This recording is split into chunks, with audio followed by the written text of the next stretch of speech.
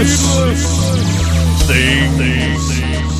Podcast.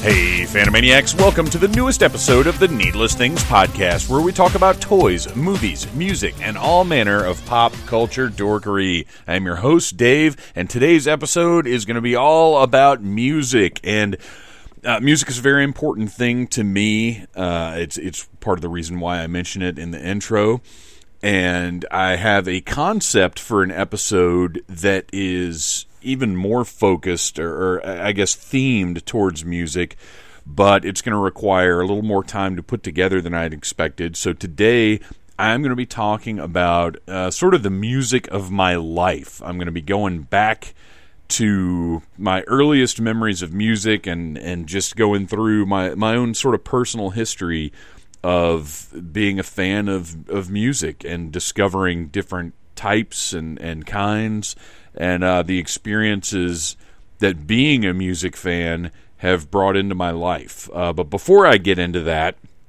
I want to tell you that this coming Monday, June 3rd, I had to stop and think about that for a second, but that is correct. June the 3rd at the Seven Stages Theater in Little Five Points as part of the Atlanta Fringe Festival.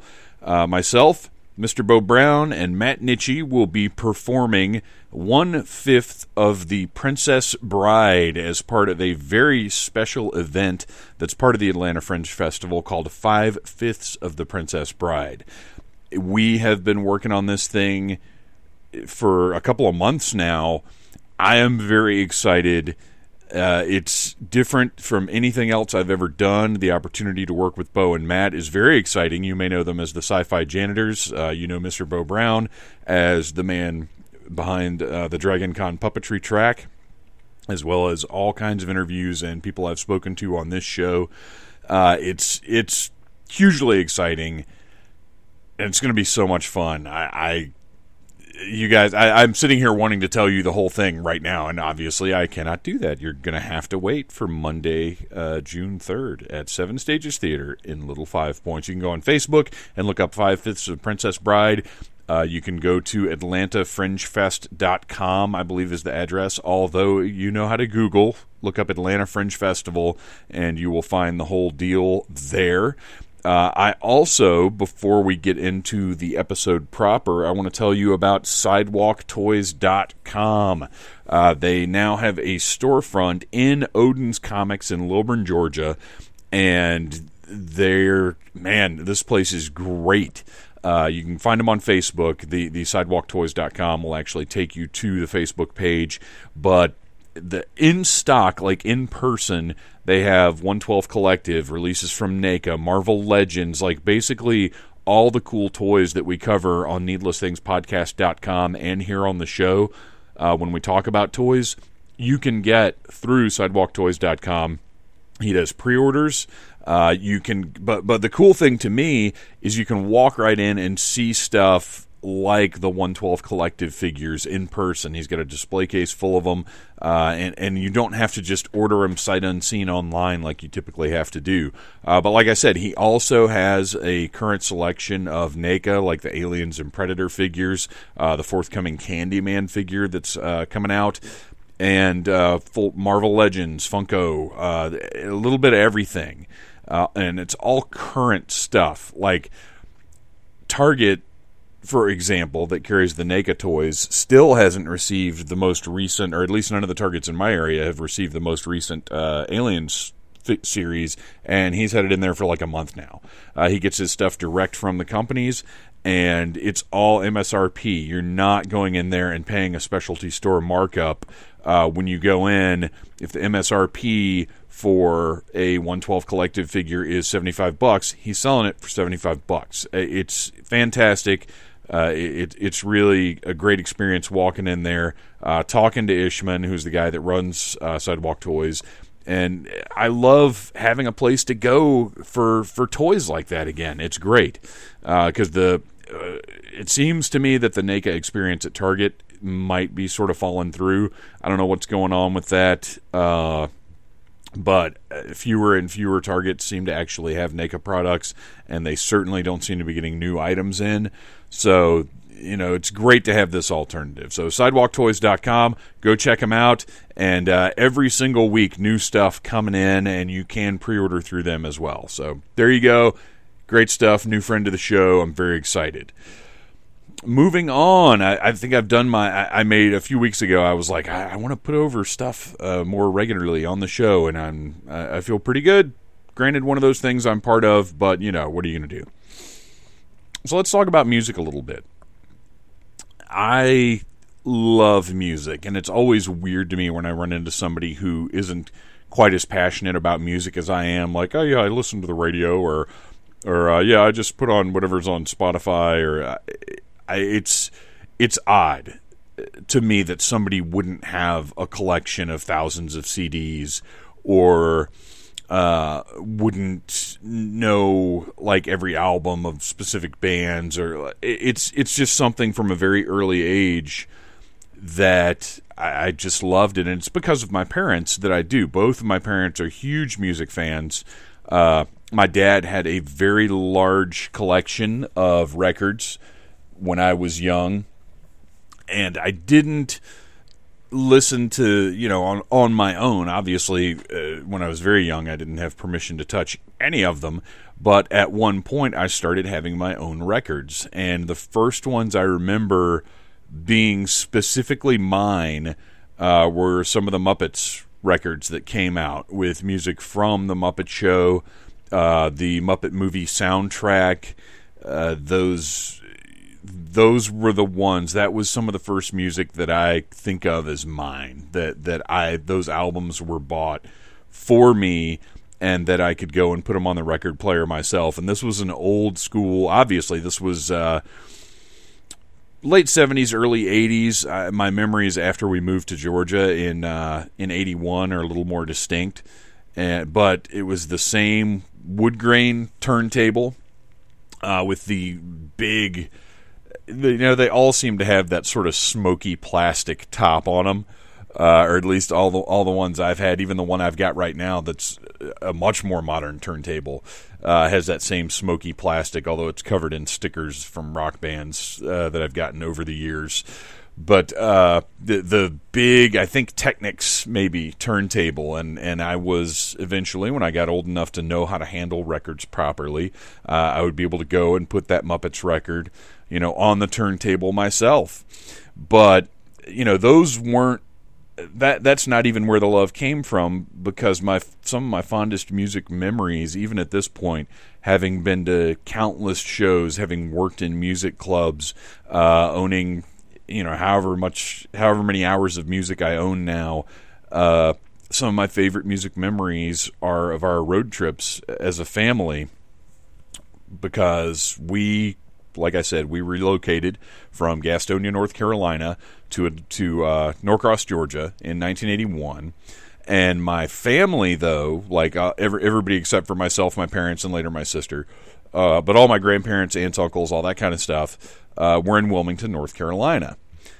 And we went up there a lot. My mom was very, very close to her parents, my granny and papa. And we would travel up there basically every time that we could. We weren't up there every weekend or anything, but if it was a long weekend, we were probably going up there. We went up there for a couple of weeks every single summer, maybe twice during the summer. I know sometimes just my mom and I would go up there, and my dad would stay at home to work, because you can't just take vacation all the time. But that was where we went. Those were our trips. Those were our vacations, and I loved it that way. But on those road trips in the car, my dad had all of these mixtapes that he had made. Some of them were mixtapes, and some of them were just straight up recordings of records. He would record everything onto cassette tapes so we could listen to them in the car. And it's funny to think back to that, and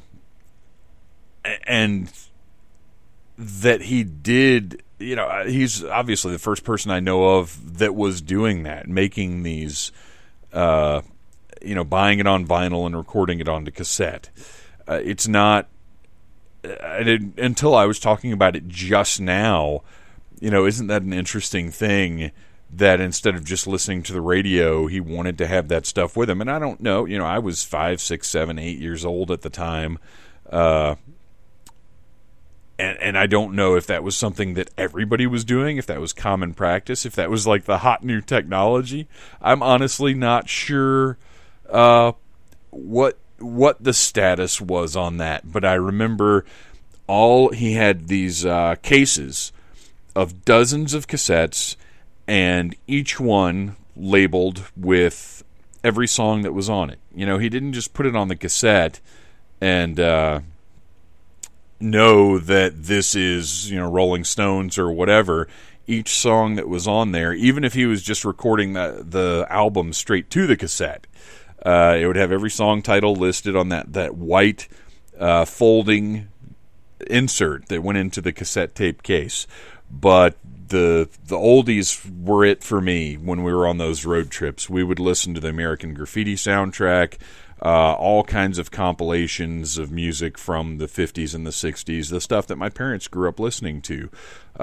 Just like it's crazy to me to think that now, in 2019, the music of 1989 that I was listening to when I was 13 years old is the equivalent of music from 1951 that we were listening to in 1981.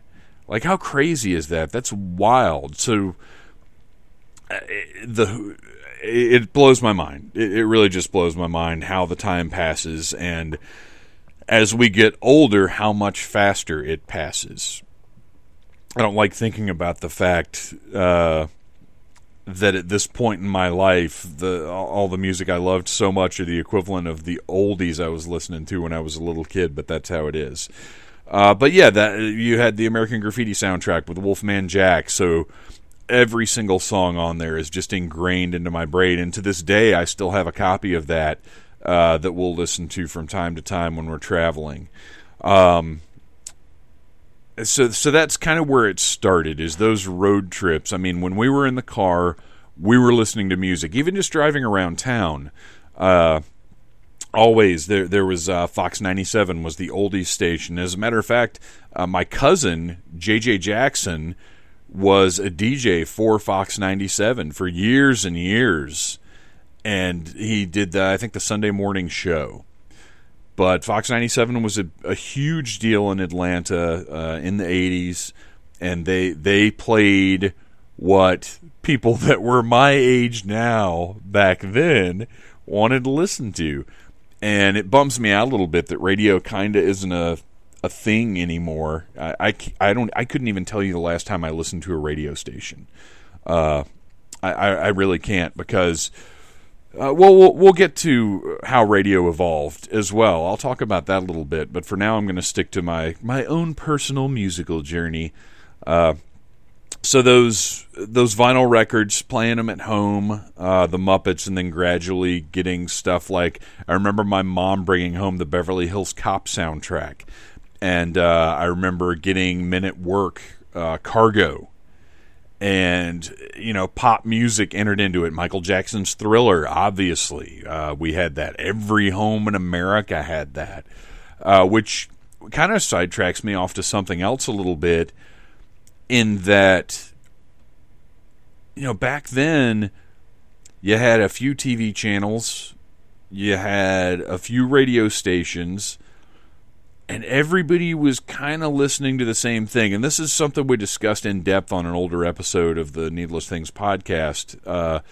If you can scroll through the covers, I can't look up the episode right now, but it had Taylor Swift and Hulk Hogan, and it was about 80s pop culture, and if it was even possible for a person, a celebrity, to be as big now as they were in the 80s. Because back then, everybody was kind of on the same page. We all, like, my mom knew who Whitney Houston was. Like, everybody, to a certain extent, was watching and listening to mostly the same things. And that's not to say there wasn't a fringe, and that's not to say There weren't independent artists out there doing their thing, but we were kind of all on the same track.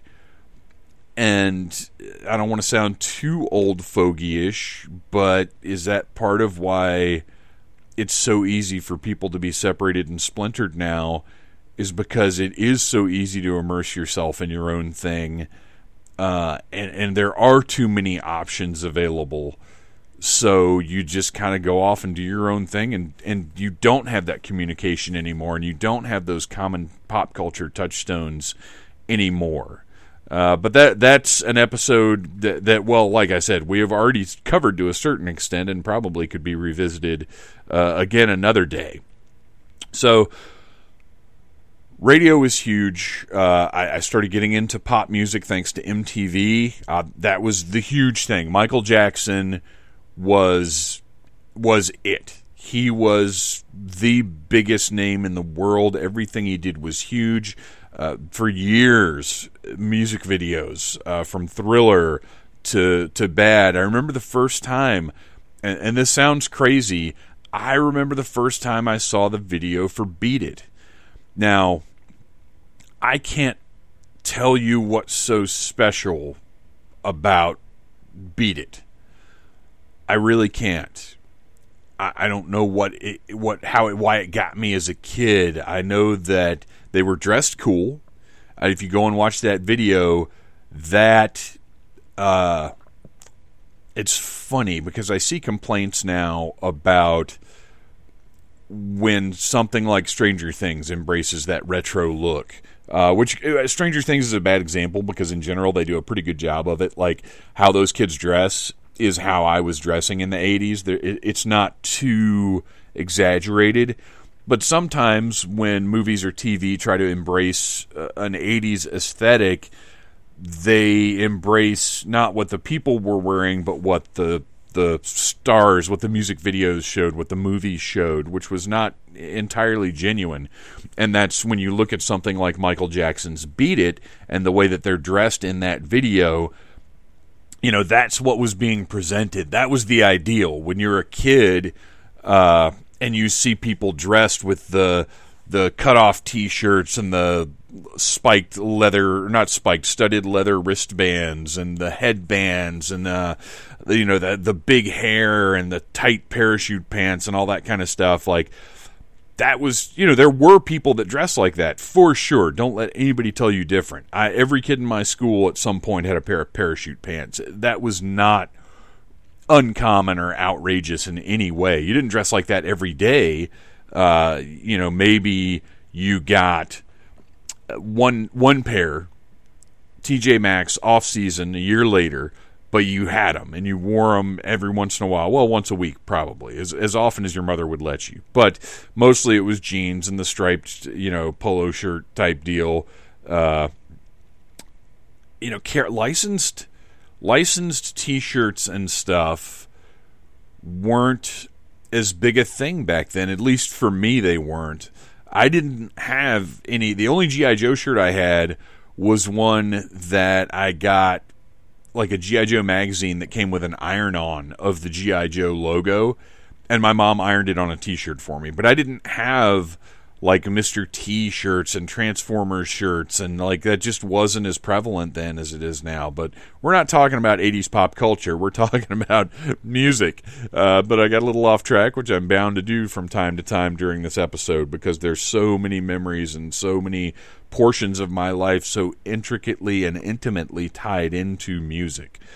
But yeah, pop music, it was huge. In the 80s, everybody was listening to what was on MTV, what was on Top 40 radio, and I was no different. And Michael Jackson absolutely was probably the first celebrity, aside from Kermit the Frog, that I really was aware of how big and important they were. And you may sort of roll your eyes at the idea of referring to a pop culture icon or a musician as important, but they were important. Michael Jackson made huge cultural changes in America specifically, but really across the globe.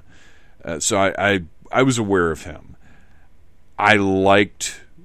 Once I discovered Prince, I liked his music a little more, but I wasn't as comfortable listening to it because I could tell there was something a little more salacious and a little more...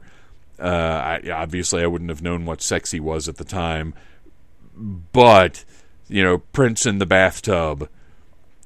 it gave me a feeling of, should I even be watching this? And it was, it's just on MTV. It's in the middle of a block of videos.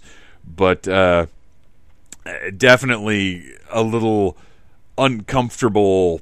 If Mom walked in right now, that wouldn't be cool. So it took me a few years before I really embraced Prince in the way that I do now. Michael Jackson was my guy. But then, and I mentioned Beat It, seeing that video and the dancing and just how cool he seemed to be walking around with all these tough dudes. And that guitar riff also. Enough can't be said about the cool guitar riff in Beat It. So that video was just massive. And honestly, MTV, the role of MTV in my musical life can't be underplayed either, because that is where I discovered almost everything. Radio, like I said, on the road trips and stuff, we were listening to Fox 97, so I wasn't discovering anything new in the oldies. And look, I loved those oldies, and I love them now still. There's so much sweetness in that music, and there's also some really cool, dirty rock and roll from that era. But you're not going to make any current discoveries listening to that kind of stuff. So MTV, which I was able to watch on my own at home, was where I found my music.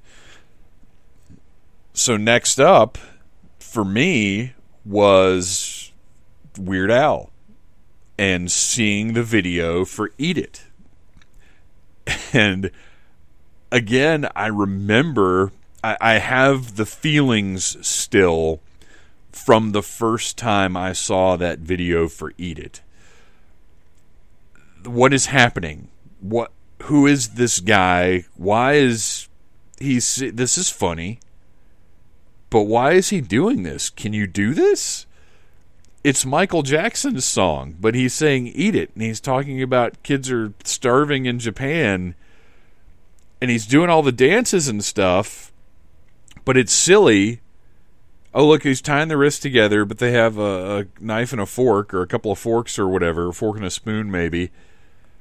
What is... I was baffled and enchanted at the same time, which honestly, all of my favorite things, that's generally my initial reaction to them, is a complete lack of understanding, but an inexplicable attraction to them. So through Eat It, once again on MTV, I discovered Weird Al. The first Weird Al cassette I bought with my own money was Polka Party, but I think I had in 3D prior to that. I can't actually remember beyond the first two cassettes I bought with my very own money, which I'll get to in a second. I don't really remember my cassette collection all that well, or how the progression went. But so Weird Al, the first music I got into, I would say, and made my own decision that I was going to like. Because Michael Jackson, everybody loved Michael Jackson back then. That wasn't, like, you saw Michael Jackson, he was everywhere, and everybody had Thriller, and it was just a thing, and there was no not liking him, there was no making the decision to like him, he just was. Very much like Tom King's recent Miracle Man comic kept the repetition of Darkseid is, Michael Jackson is. And that's just how that was. Weird Al was the first musical artist that I made a conscious decision that I was a fan and that I liked it.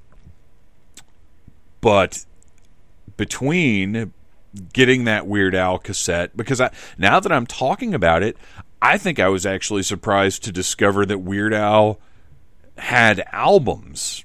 My thinking maybe early on was that he just did these funny parody videos, and that was it. Because I want to say Like a Surgeon, maybe, was the next one that I saw. But thinking back, I think it was a surprise to me to discover that Weird Al had actual albums available. And so prior to buying Polka Party, that first album, and I think I bought it when it was relatively new, I discovered Run DMC. And the video, again, MTV, Walk This Way, changed my life. Because, again, guitar riffs, very important. And Walk This Way, featuring Aerosmith, that confrontation between the two of them with the eventual resolution, and they're playing on stage together. It's such a cool, fun, very, very 80s video. At the time, I didn't know who Aerosmith was. I had no idea. It was a Run DMC. Actually, and again, as I'm telling you guys these things, it's all coming back to me. So, watching that video, I believe I had some familiarity with Run DMC, but at the very least, it was clear that Walk This Way was their music video. They're the protagonists, if you will. And I thought that Joe Perry and Steven Tyler, who were in the video with Run DMC, I thought they were just some white guys for hire that were playing a rock band that were part of Run DMC's video. Like, it was the narrative. Run DMC's trying to chill out and be cool and you know, do their cool black guy thing, and these annoying white generic rock and roll guys are next door making a bunch of noise. It's hilarious to realize that I had no idea who Aerosmith were at the time. I didn't know that Steven Tyler and Joe Perry were anybody of note. I literally thought they were just hired for that video. So, Walk This Way, I absolutely loved it. And Fight for Your Right to Party, I think, was right around the same time. But I do know for sure that the first two cassettes I bought with my own allowance money were Run DMC Raising Hell and Beastie Boys License to Ill. And those two cassettes very much set the tone for the next, decade of my life. Not that I was going to run out and roll myself a Wooler and get lyrics I'm not even going to try, but you know what I mean. It's not like I was trying to ape those lifestyles. It's not like I even understood most of what the Beastie Boys and Run DMC were talking about. I didn't, and it's funny now. On Raising Hell, there are a couple of instances of profanity. There's I think one or two uses of the N-word at the very end of the album, which was shocking to me at the time. But those cassettes got played over and over and over and over again. Not obviously. I think one time I tried to play Raising Hell for my parents. I don't know what I know what I was thinking. When you're a little kid, you are enthusiastic about things and you want to share that enthusiasm with your parents, with your family, and you're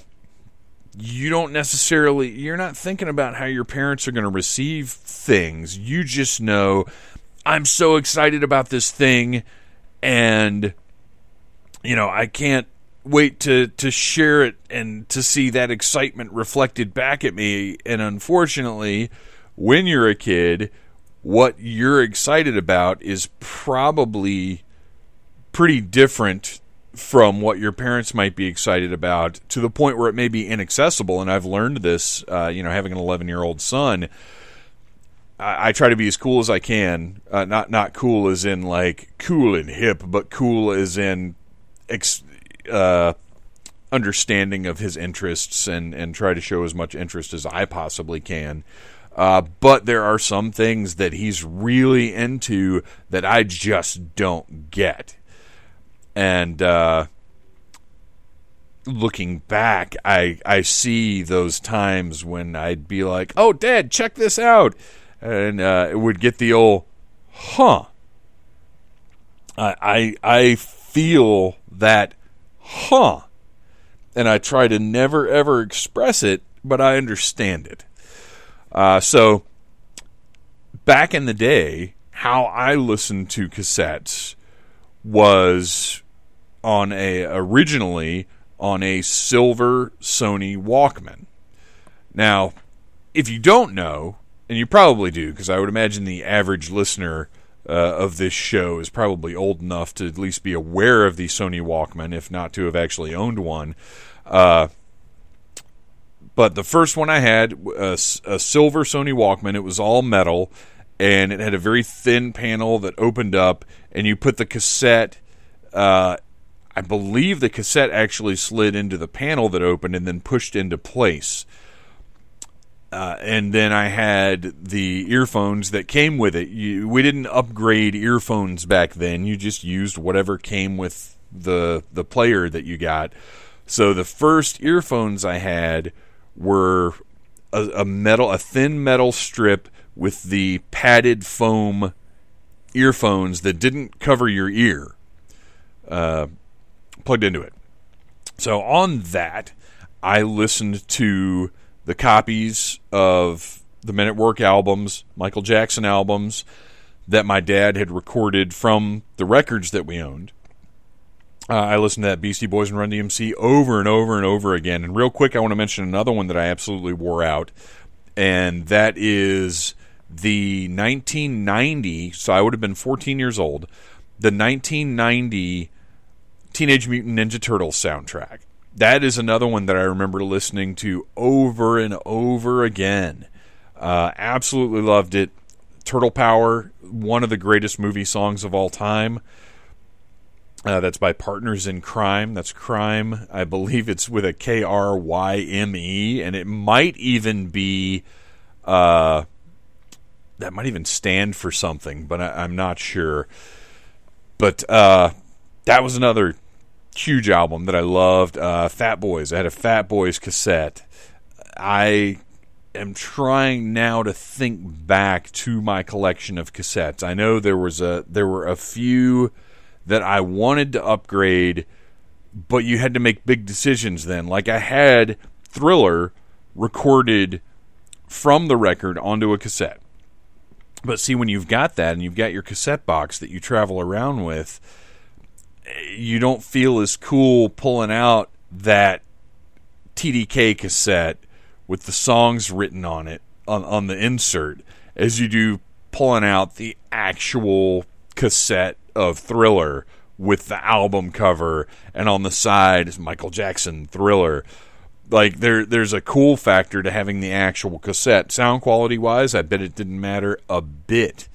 But cool factor-wise, there were times when I just wanted to upgrade that cassette, and or upgrade to that cassette, because you got to have your music everywhere you go, and I did. Whether it was Boy Scouts, whether it was trips, whether it was going somewhere with the church youth group, I always had my Walkman. Now later on, I upgraded to the Sony Sport Walkman when it came out. What this was a yellow plastic probably not waterproof, probably water resistant. Everything was rounded. It seemed very cool and C-Lab, like there were no corners on it. It was all rounded edges, and there was a black rubber gasket between the tray. And now that I'm talking about it, I remember that first silver Walkman. The panel opened up, you put the cassette in and closed the panel. It was the Sport Walkman I had, where I believe you actually put the cassette in the door and then it pushed into place. But it had a black gasket around where the door closed. There was black rubber on all the buttons. There were little tabs, or there was a little tab that pushed into where you put the headphone jack. A little rubber circle with a plug that stuck in there when you weren't using it. It just seemed so cool at the time. I never got it anywhere near water at all. It was purely bought for the look of that sport Walkman. I don't even like the color yellow. But that was the thing at the time. Everybody upgraded to those Sony Sport Walkmans when that happened.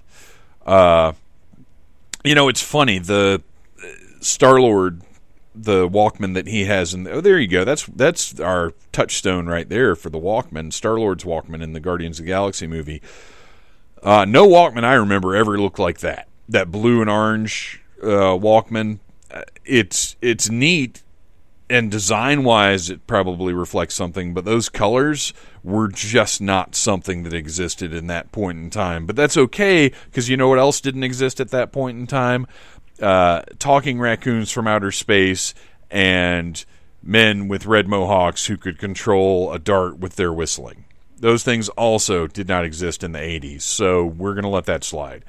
So the cassettes were just huge, and I bought that Weird Al Polka Party cassette, and that was how I got, I still listened to the radio, because radio was a constant presence, and when I'm, in the car or whatever with my parents, we're listening to, as I said, Fox 97, and MTV constantly introducing me to new things, and the pop music of the 80s. Now, Madonna, obviously I wanted to watch every Madonna video that came on. Every single time one came on, no matter how many times I'd seen it, I would watch it again. She was the coolest, but things were different back then. And being a 9, 10, 11, 12, whatever year-old boy and being super into Madonna probably wouldn't have been cool. Actually, another memory that popped into my head just now, speaking of maybe not being cool, I love Duran Duran. Mainly because of A View to a Kill. The fact that they made a song for a James Bond movie made them some of the coolest people in the world. So I went through a Duran Duran phase for a while, and I actually had a Duran Duran poster up on my wall of them in these nice 80s looking suits with their makeup on and their fancy hair, and basically looking like a bunch of sexy bitches. And my dad hated that poster.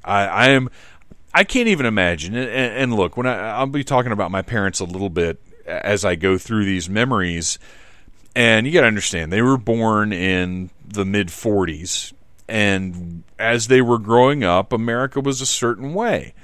And you don't hold people's eras and lives against them.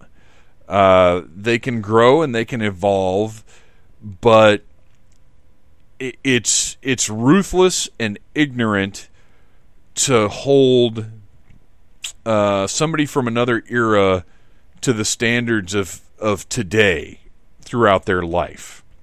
And that's something that people seem to do right now, and I think it's horrible. And I certainly don't do that to my parents. So, having said that, I am fairly certain that the pop culture stylings of the 80s and some of the things that I enjoyed made my dad absolutely positive that I was gay. And that Duran Duran poster, I think there was he probably went into work and was kind of asking around, like, do you know about this Duran Duran business? A bunch of gay boys in suits making music. Well, Tom, they did the music for the James Bond movie. I mean, that's pretty cool, right? I guess so. And over the years, I think about the difficulties my dad has had in adjusting to times changing, and he has. He is not a bigoted or prejudiced person. Neither one of my parents are in any way. I was raised in a very there were no prejudices in my household. There were no racial pejoratives. There were no suggestions that any type of person was any better than any other type of person. Now, at the time, the sexuality and gender identity and all this kind of business wasn't even an issue, so that didn't really get brought up. It's not like I ever had a conversation with my dad where he said, "You better not be gay," but I'm sure in his head a few times the thought, "I hope he's not gay." I'm sure that occurred to him because of the era he came from, and that's you can't hold that against somebody, and if any of his grandchildren or nieces or nephews or anything were gay or had any of the anything like that. Had anything like that. Gosh, that sounds so terrible. I'm 43, you guys. I'm adjusting to things too. But if any of his grandchildren, nieces, nephews were gay or had any kind of gender identity, I don't want to say issues because that's not the right word, but you know what I mean. He would be accepting and loving. He wouldn't kick anybody out of the house. He would never ever even think of doing something like that. And my mom, I mentioned my dad more so than my mom because my mom has always been loving and accepting of everything. But my dad, he is not a kick you out of the house person. He is, I'm going to understand this and we're going to keep going person. And it may take him a long time to understand things, but he's going to get there. So I got to give them a lot of credit for that. And speaking about sexual politics and identity and everything else, that was another place where pop music and MTV had such a huge hand in making me and probably most of my generation tolerant and able to pave the way for where things are now. You had Boy George, you had Madonna, you had Prince, you had all of these people addressing George Michael, addressing sexuality and identity. And you saw these things, and sometimes they were shocking, and sometimes they were interesting, and sometimes they made you feel feelings you didn't quite understand. And, when I said Michael Jackson was important, all of these people were important. You have to go back. I gotta pause for a little sip of water here.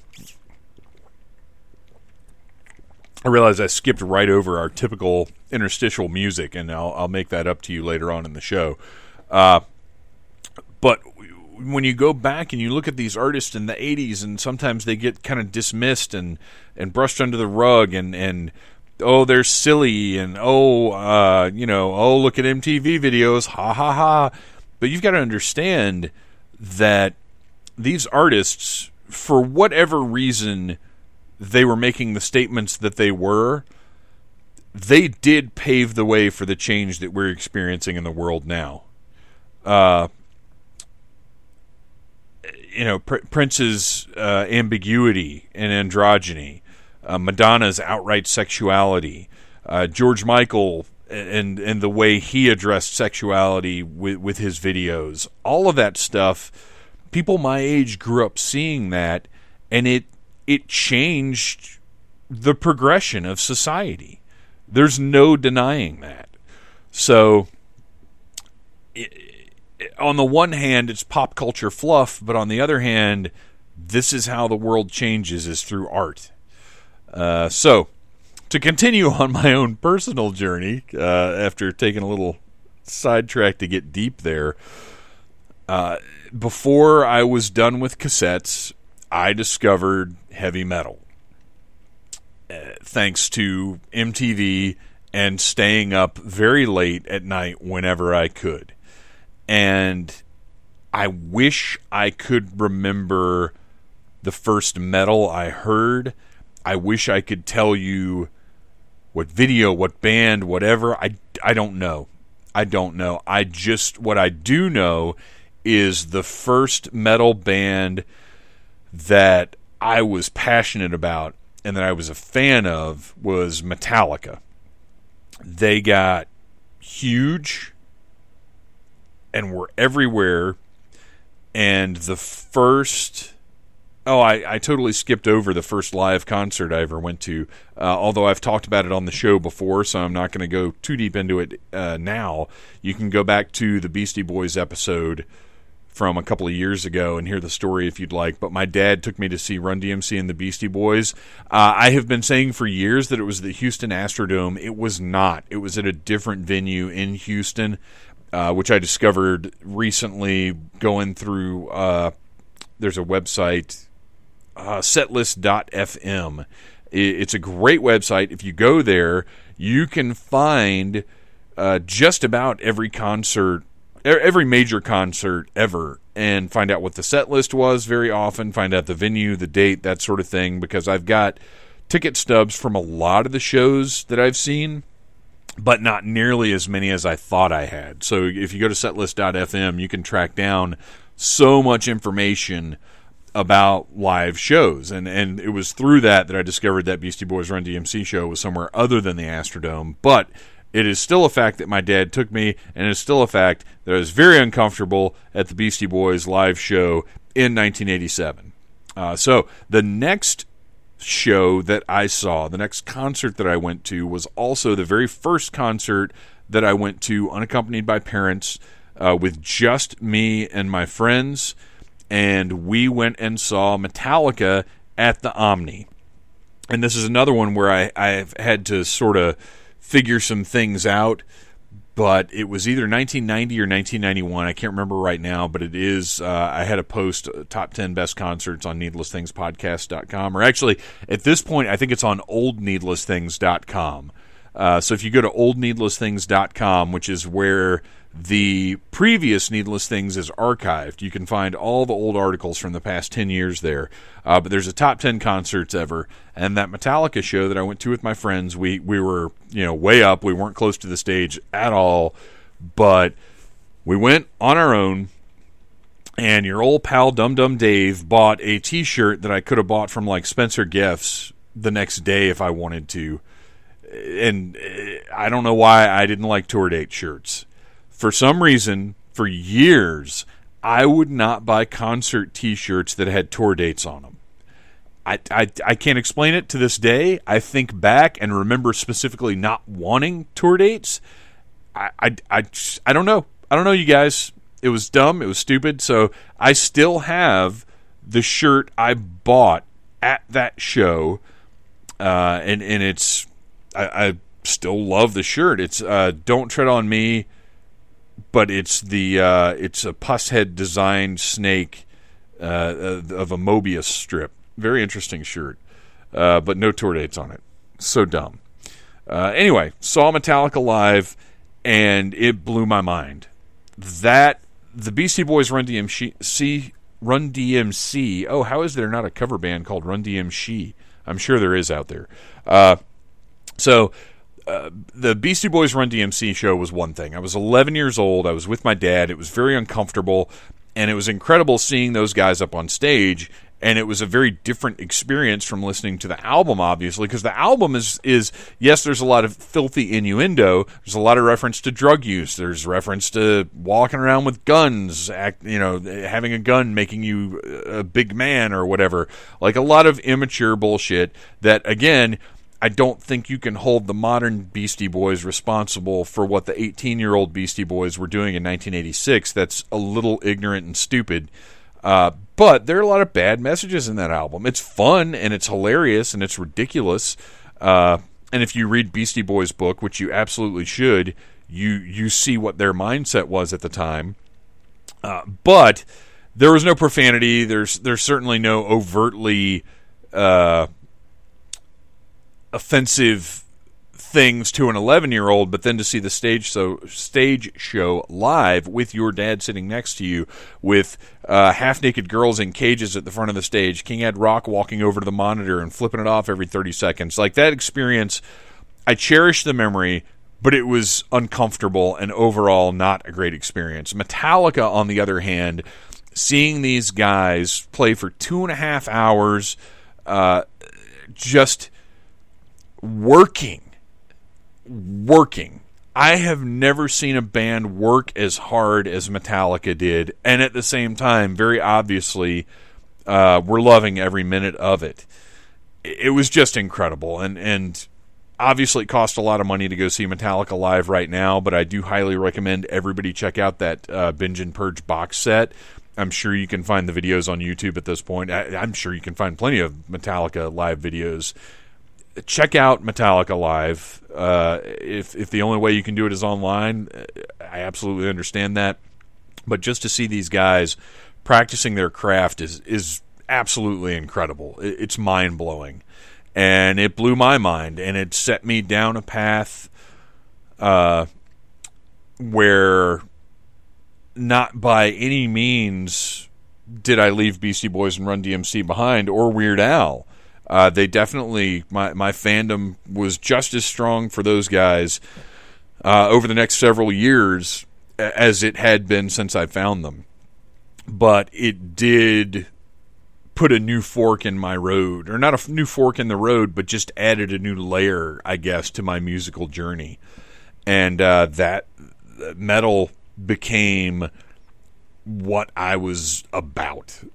And that led to the next band that I would say I found, or I decided to love sort of on my own, because in their own way, Metallica was almost like Michael Jackson. As far as being that age, being a young man, you were going to be a Metallica fan. And the Black Album had just come out and was one of the biggest things ever. So you just kind of were into Metallica. You just were in the early 90s, in 1990, 1991, whatever it was. But then Anthrax, well, and you know what? Now that I'm saying 1991, it was actually And Justice for All was where me and my friends all sort of became Metallica fans, because this next band I chose on my own, so to speak. Anthrax, I know I was listening to before Persistence of Time came out, which was 1990, so that would have been prior to seeing Metallica live. But Anthrax was another band that I made a choice to love. Gosh, surely I wasn't listening to Anthrax in 1987, which would have been when, let's see, State of Euphoria was 88.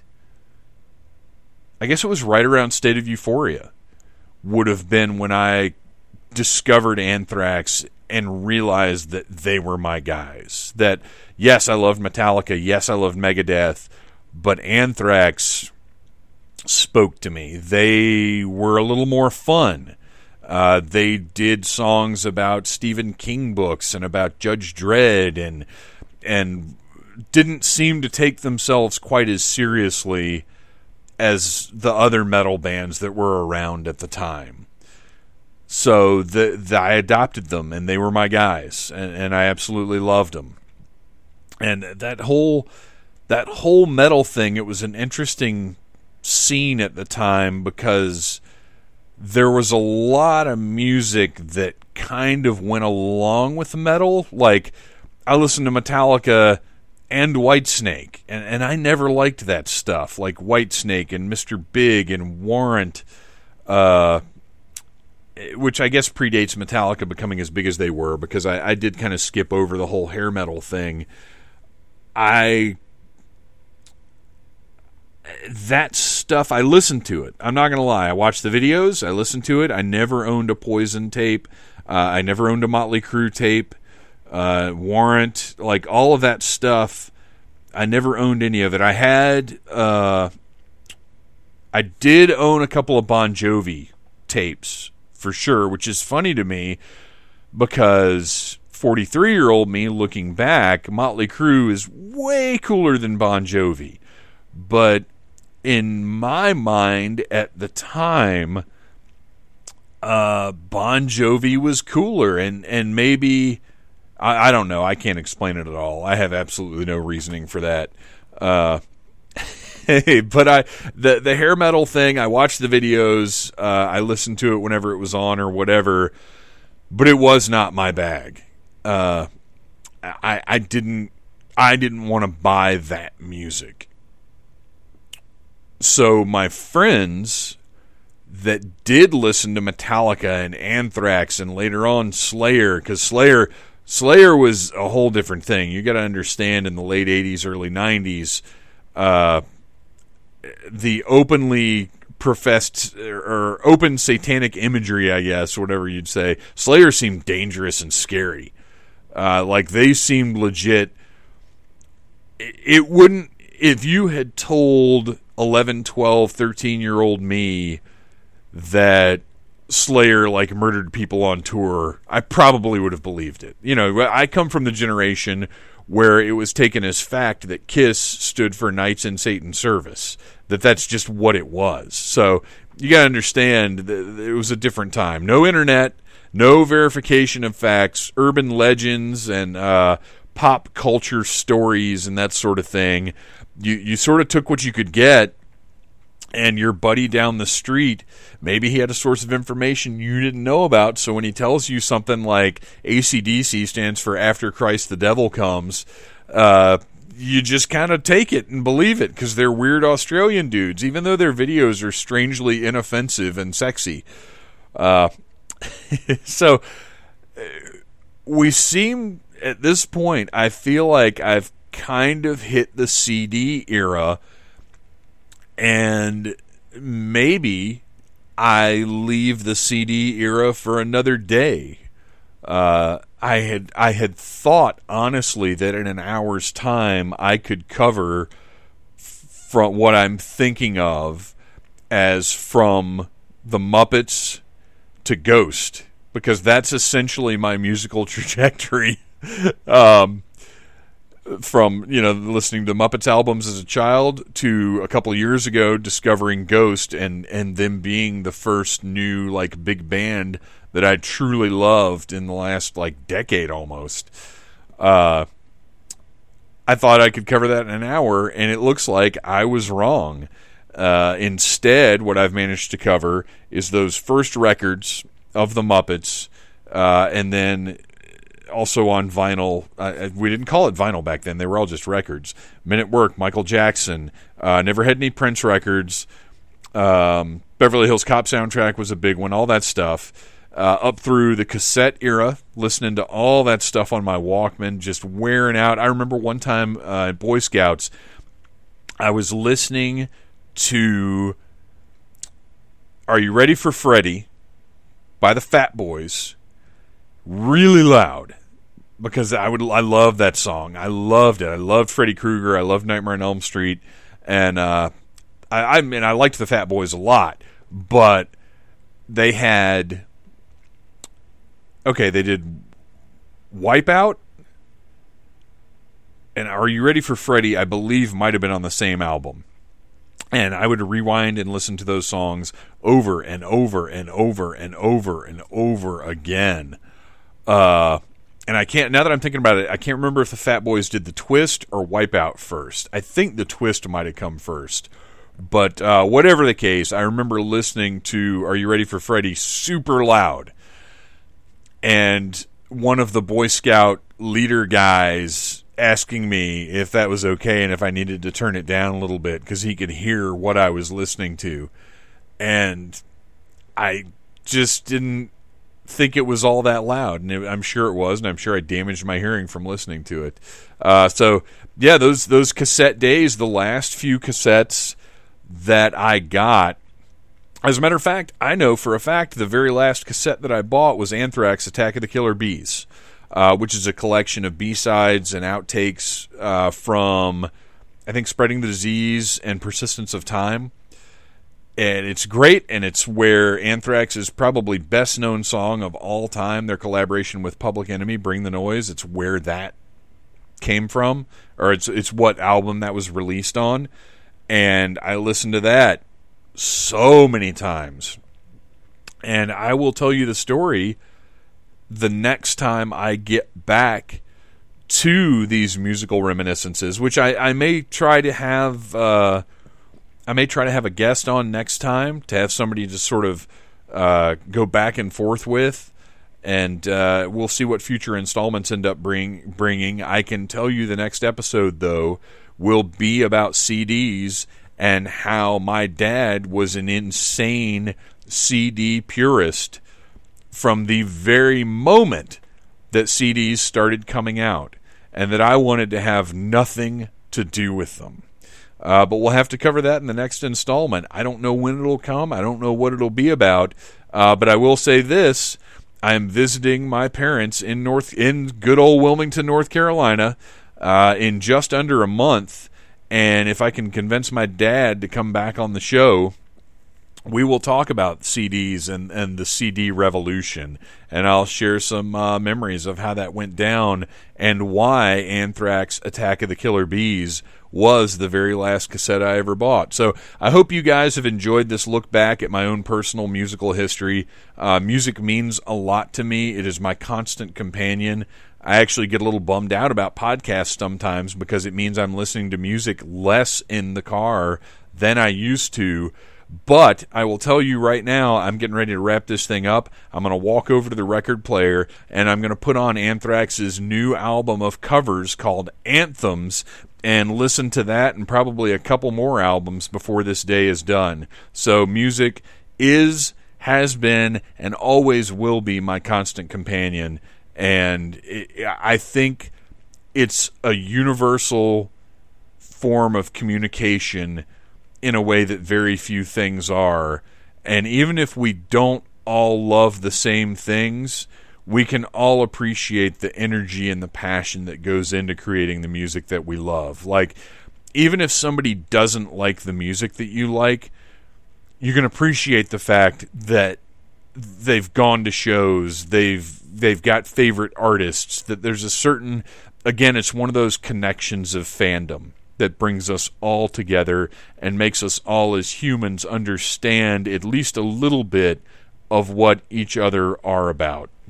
So there you go. And now, in the spirit of sharing music, I'm going to play a little something for you from our pals, the KBK, which you can find on Facebook and at deepeddy.net. Under Kill Baby Kill, or also the KBK. They were formerly known as Kill Baby Kill, but as we get older, we realize maybe that's not a nice message to send. Maybe we should call ourselves the KBK, which I think is pretty much what happened there. So please enjoy, since we're getting ready to start another needless summer, Psycho Beach Party by the KBK. They shall all drown in lakes of blood. Now they will know why they are afraid of the dark. Now they will learn why they fear the night.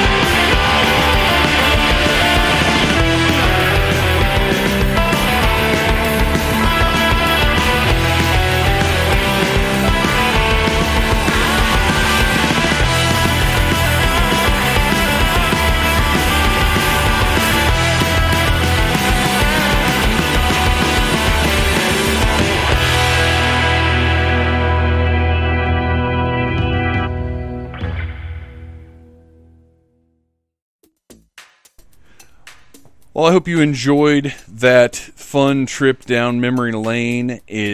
I didn't really expect it to be what it was. I honestly thought I would cover Muppets to Ghost in the span of an hour, which was probably foolish. So look for, in all likelihood, 2 more editions like this. One that will discuss the CD age and one that will discuss the digital media age, because I think that's kind of how these things are going to break down, because today was mostly cassettes with just a dab of vinyl. Well, I guess we'll start with vinyl and we'll end with vinyl, won't we? I hate myself every time I say vinyl. We'll start with records and we'll end with records, I think.